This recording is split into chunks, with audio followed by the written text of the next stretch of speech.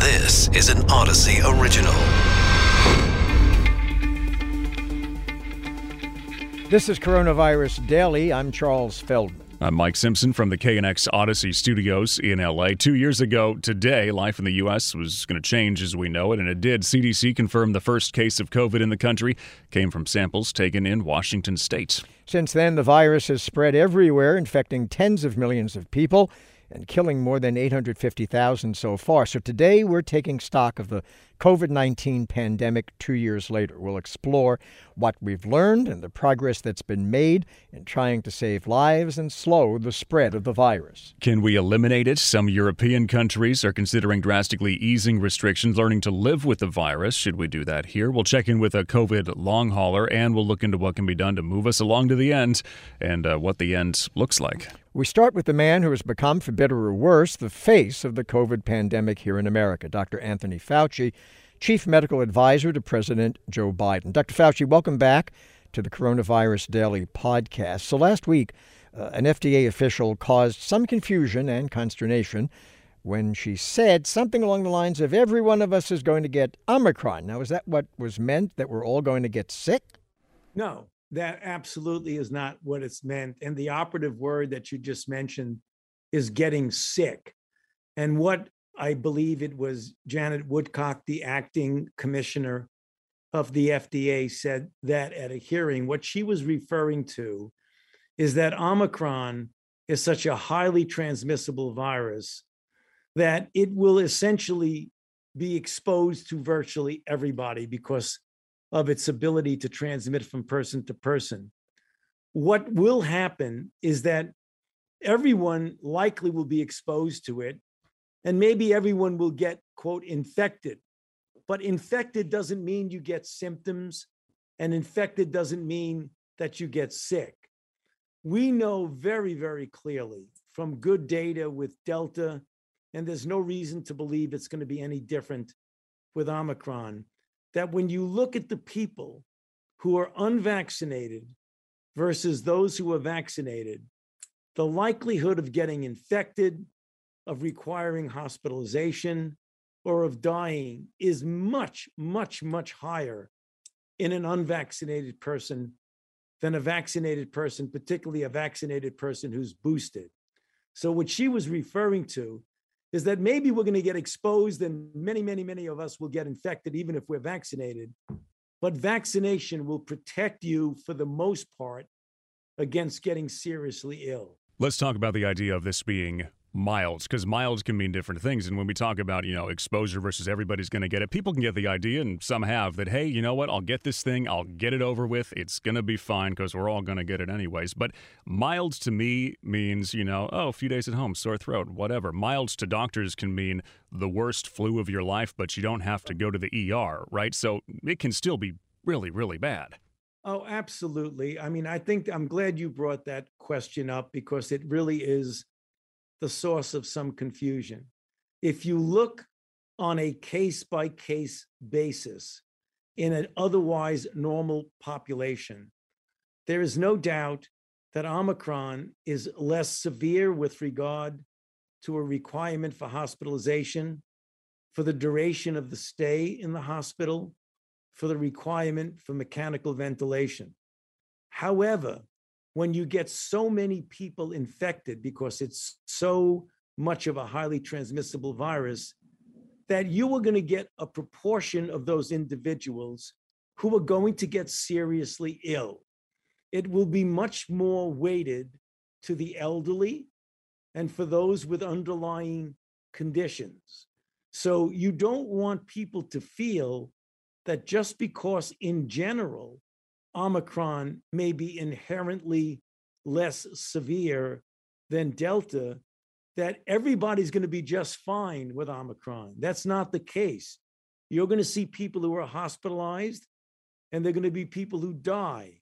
And that's the reason why we say the good news is that on a population level, it's less severe. But you still need to protect yourself because you don't know. I mean, there are so many people with high risk factors. For example, the elderly. I mean, I am an elderly individual. By the number of years, I'm relatively healthy, but on the basis of my age alone, I'm at a much higher risk of a severe outcome. People with obesity, with diabetes, with heart disease, all of those people are at greater risk. So we don't want to be complacent. We want to accept gladly that Omicron is less severe in general, but we can't be overly complacent about it. Doctor, let's turn to these new antiviral pills that have been approved. We've had people on the show saying that these are going to be real game changes, but yet we've heard from plenty of doctors who say you can barely get them, and some people were under the impression you just get COVID, run to the pharmacy, and you'd be fine. That's not the way it's going to work, is it? Well, that's not the reality of where we are now with the pills. First of all, let me just make a couple of factual statements that people need to understand. It is always, always better to prevent an infection than to get infected and having to treat the infection.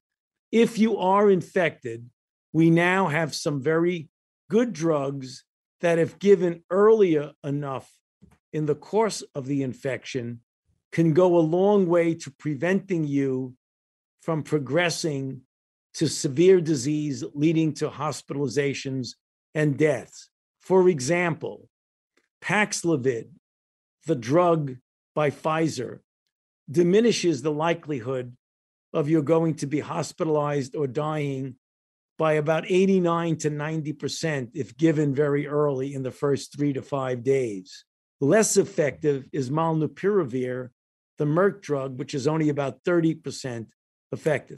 You're right. Currently, the supply of drugs does not meet a demand for it, but the federal government has contracted with the companies to markedly increase the availability, for example, of Paxlovid to double the original contract. But there's more than just a supply and demand issue. You mentioned it in passing about there's this small window, right, of 3 to 5 days, I guess, depending on the med, where these pills are going to be truly effective. And yet, as you know, going on now the third year of this pandemic, it is still really difficult in many parts of the country to get rapid tests.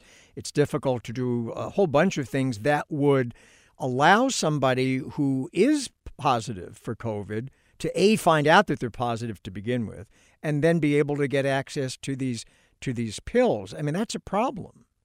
Yes, there's no doubt you can't walk away from things that in the real world are problems, but you do the best you can, and you try to improve on that and mitigate the effects of the problem. So how do you do that?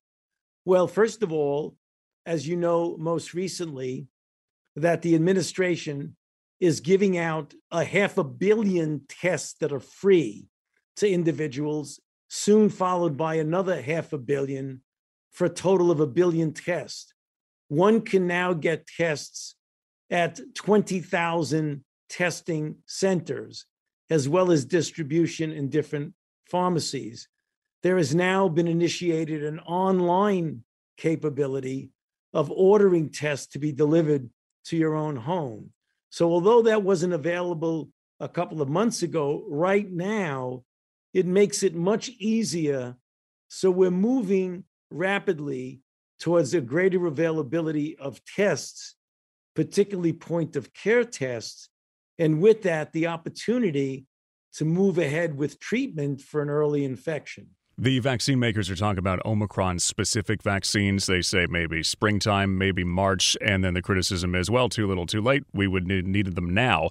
Where is the place in the world for the Omicron-specific vaccine? How does that end up getting used? Well, I'm not so sure that we actually will need an Omicron-specific vaccine. We are developing one just in case we do need it. But one thing we do know, that the original vaccine was made against the ancestral Wuhan strain. And yet when we had Alpha and Beta and Delta, and now Omicron, boosting after proper vaccination provides quite good protection. So although we may ultimately need to go on to a Omicron-specific boost, it may not be necessary. We're working for a more universal coronavirus vaccine. In other words, one that doesn't chase after each and every variant. So a pan variant vaccine, right? That would cover all your bases. Was the reason why that wasn't initially developed because in the middle of a crisis it was easier to go after the spike protein? No, not at all. First of all, you had to go after the virus you were dealing with. That just makes sense. It's much easier and much quicker. And as you probably know, the development of a vaccine was in an unprecedented record period of time, which has already saved literally hundreds of millions of lives already with the vaccine. That was the first step. The development of a universal coronavirus vaccine still needs to get over some scientific hurdles. Talk to the "this is never ending" crowd, because I heard an interview the other day with somebody, and they were at the airport and they were going to get on their plane, and the soundbite was from this woman saying, "You know what? I'm going to put on my mask, and I just know that I'm never ever not going to have to wear a mask at the airport again. This is going to happen for the rest of my life." We know all the different scenarios, other variants that could pop up, but really, are we going to have to be wearing masks at the airport for the rest of our lives? No. The answer to that is clear, and the answer is no, that this is not going to last forever. I think there will be circumstances during mini outbreaks, like maybe in the influenza season, where people will elect to wear masks. I think people realize now something that we never realized, but that many countries, particularly in Asia, realize that well beyond and well before COVID-19, there were many people in foreign countries, Japan, China, Korea, and places like that, that during the winter season, when there were respiratory diseases going around, they would voluntarily wear a mask. It wasn't mandated, but they would voluntarily do that. That could be the case sometime with us, but I don't think we are going to be wearing masks for the rest of our lives. I think that is an over-exaggeration. You know, we had you on in the very beginning of the pandemic, and one of us asked you at the time about whether we will be prepared for the next one. And I remember your answer was along the lines of, let's get through this one first. And fair enough. But now that we're going into the third year of this, are there things that we have learned, that you have learned from this experience, that does prepare us better for what will inevitably be at some point another pandemic? Yeah, we've learned some lessons that are productive lessons, and we've learned some very chilling lessons. We've learned that the science that got us to be able to develop a vaccine so rapidly in unprecedented speed, less than a year from the time of the identification of the virus to the time you're putting a highly effective and safe vaccine into the arms of individuals. We've learned that we need global cooperation and collaboration and solidarity, since global pandemics require a global response. The other thing that we've learned, that we've got to make sure that we keep political divisiveness out of our response to the outbreak, because one of the greatest impediments to a comprehensive response is when public health principles are severely influenced by ideology and political persuasion. The common enemy is the virus, not each other. Dr. Anthony Fauci back with us.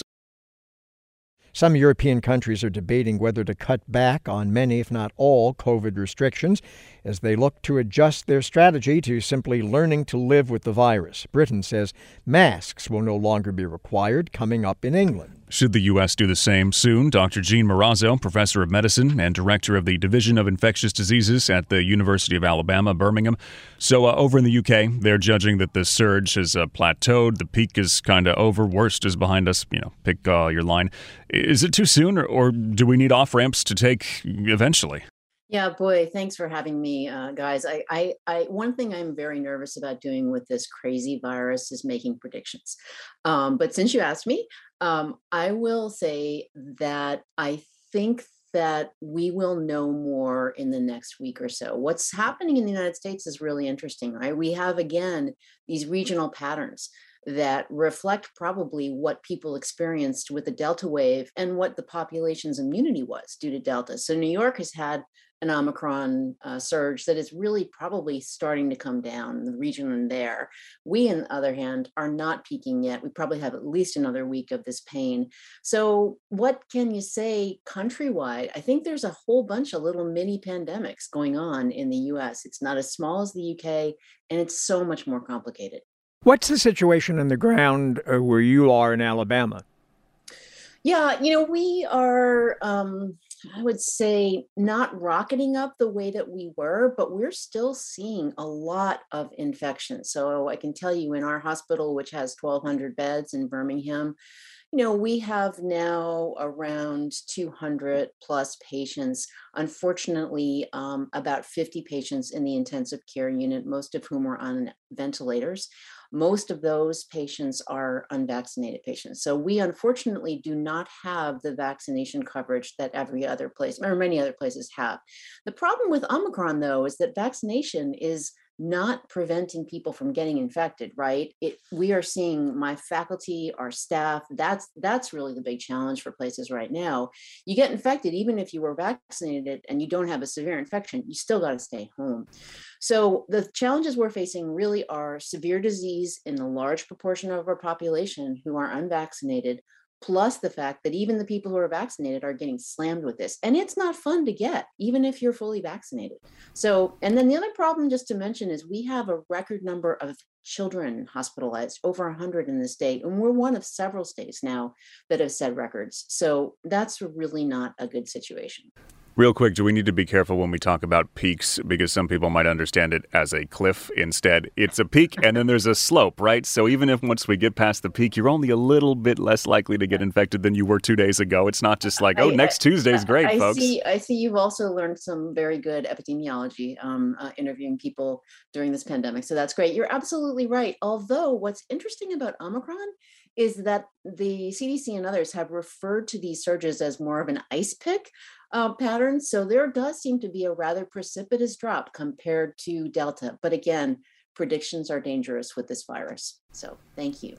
All right, Dr. Jean Marrazzo, professor of medicine and director of the Division of Infectious Diseases, University of Alabama, Birmingham. Doctor, again, thanks. Coming right up after this short break, it's not just the hundreds of thousands of Americans killed by COVID that will form the legacy of this pandemic. It's also the potentially millions of people left dealing with long COVID symptoms months after infections. We will get into that next.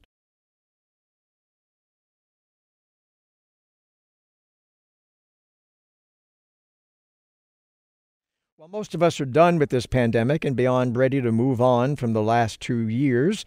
There is a huge group of people who could number in the millions who can't move on from COVID because they are still living with the disease almost every day. COVID long haulers report experiencing a host of symptoms for weeks to months after testing positive for the virus. These include change in sense of smell or taste, persistent brain fog. Are we closer to helping these people recover? Diana Berendt is the founder of Survivor Corps, a support group for COVID survivors, and is a long hauler herself. Diana, are we getting any closer to helping or understanding the science behind people in your position? Well, I wish I had better news. The number of people who are suffering from long COVID in this country is staggering. According to the CDC, 1 out of 3 cases ends up with long COVID. And we're not talking about people who are hospitalized. Also people who are hospitalized, but we're talking about people who had very, very mild cases. One of our members actually took her own life this past spring after a 2-year battle with long COVID, which came from an asymptomatic case.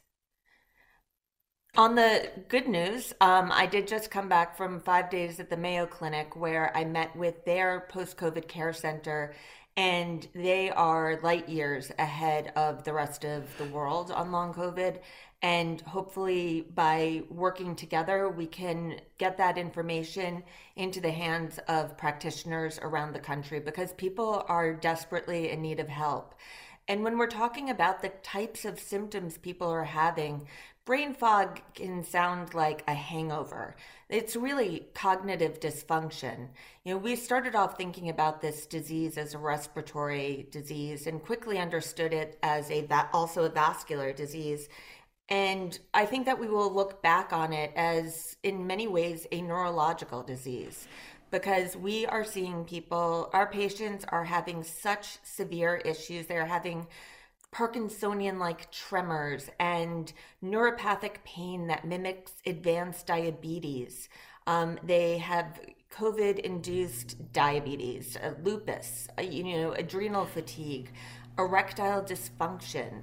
Remember, every organ that relies on blood flow can be damaged. Diana, when every single organ does. Right. You had COVID. When did you actually get COVID? I got one of the first confirmed cases in the country. I contracted it on March 9th, 2020. I did suffer from long COVID for a number of months, and I am thankfully on the other side. But as I always say, I am a far better spokesperson than I am an example, because most have not been as lucky as I have in my recovery. And from your own point of view, how bad was the long haul effect? Oh, I was sick for months and months and had a full relapse months, even if you think you're in the clear, some of these symptoms don't come on for a couple of months. Even with my mild case of COVID, I ended up with a diagnosis of COVID onset glaucoma. I had encephalitis. I went through Mount Sinai's post-COVID care center at the end of August of 2020, right when it opened. Another example, my son had a mild case very early, actually before me. We only found out later on that he had it through antibody testing. And he was 12 years old, and 9 months later, one of his front adult teeth fell out with no blood loss from vascular damage from COVID. And that is happening to people around the country. You said the Mayo Clinic is light years ahead of everybody else. What are they saying when it comes to treatment or trying to figure out what to do with this? So what they've done is they've looked at what's called the phenotyping and trying to cluster the different symptoms so that there are different paths to recovery depending on what subset of symptoms you have. And they've worked off of their other chronic disease studies and figured out some of methods to help people. How do you help neuropathic pain? How do you help these headaches, the psychiatric issues? There are depression comes with this. So how do you monitor for that? How can you help these individual symptoms? I'm not saying that they have a magic cure. We're not there yet, but we are at the point where we are pushing for therapeutics. We need to be beyond the stage of just reporting symptoms. The NIH was given $1.15 billion last February to study long COVID, and they are pouring all of that money into basically a big data project. There's no goal of therapeutics in all of that money. So we need institutions like Mayo and Yale who are doing leading work in this area. We need them funded. We need that money to go towards research, to get therapeutics, to get help to people. People are in pain. They are suffering, and they're losing hope. Diana Berent, founder of Survivor Corps. That's a support group for COVID survivors and long haulers. What does a post-COVID world look like, given how chaotic many stretches of this pandemic have been and the massive disruptions it's caused? Getting back to normal is going to be a huge challenge because, really, what is normal? And what role will the states and the feds have bringing us back to that sense of normalcy? Andy Slavich served as senior advisor for COVID response in the Biden administration, also was the former head of Medicare and Medicaid in the Obama administration, has the podcast now In the Bubble. So, Andy, as you look forward to the rest of 2022, where do you think we're going to end up? Well, good to be back and good to be with you. Look, I think we are probably already on the tail end of the downward slope, I should say, of the Omicron wave, and with hope and a little bit of luck, we will have a lot of broad immunity between vaccinations and Omicron in this country. How much immunity, I think, will be an important question. But I suspect that most of the people I talk to think that we are going to have a quiet spring and summer, and that while we may face more variants, we will be, by the time we get to another wave, potentially, just like we do with the flu, it'll hopefully be fall and winter.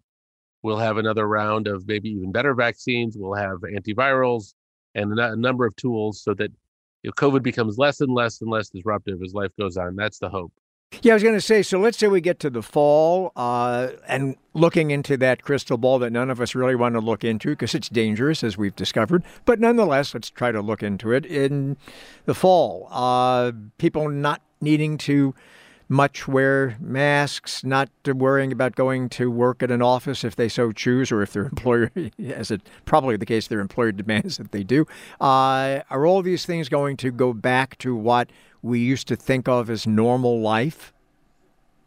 Yeah, if only we didn't have to have jobs and show up in offices and stores. I'm for that. Stuff. Yeah. Yeah, I'm for that. It didn't seem to work. Yeah. One side effect of the pandemic.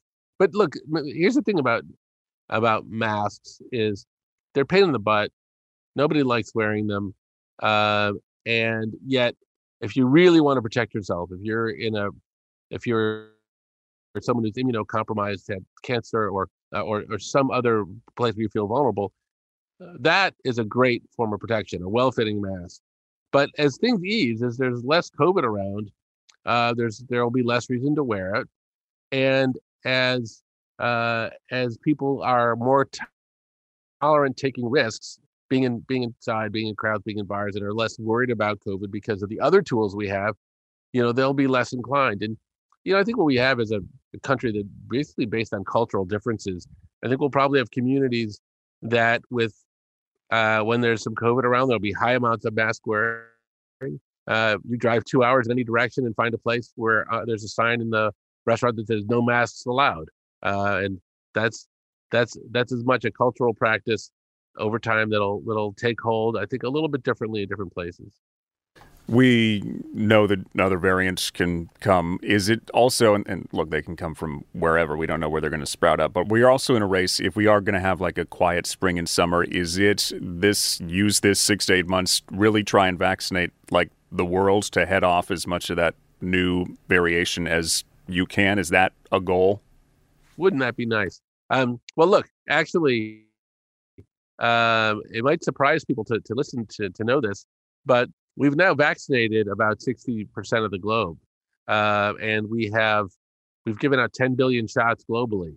So we continue to gain on it, and between that and prior infection, you do have a fair amount of immunity out there.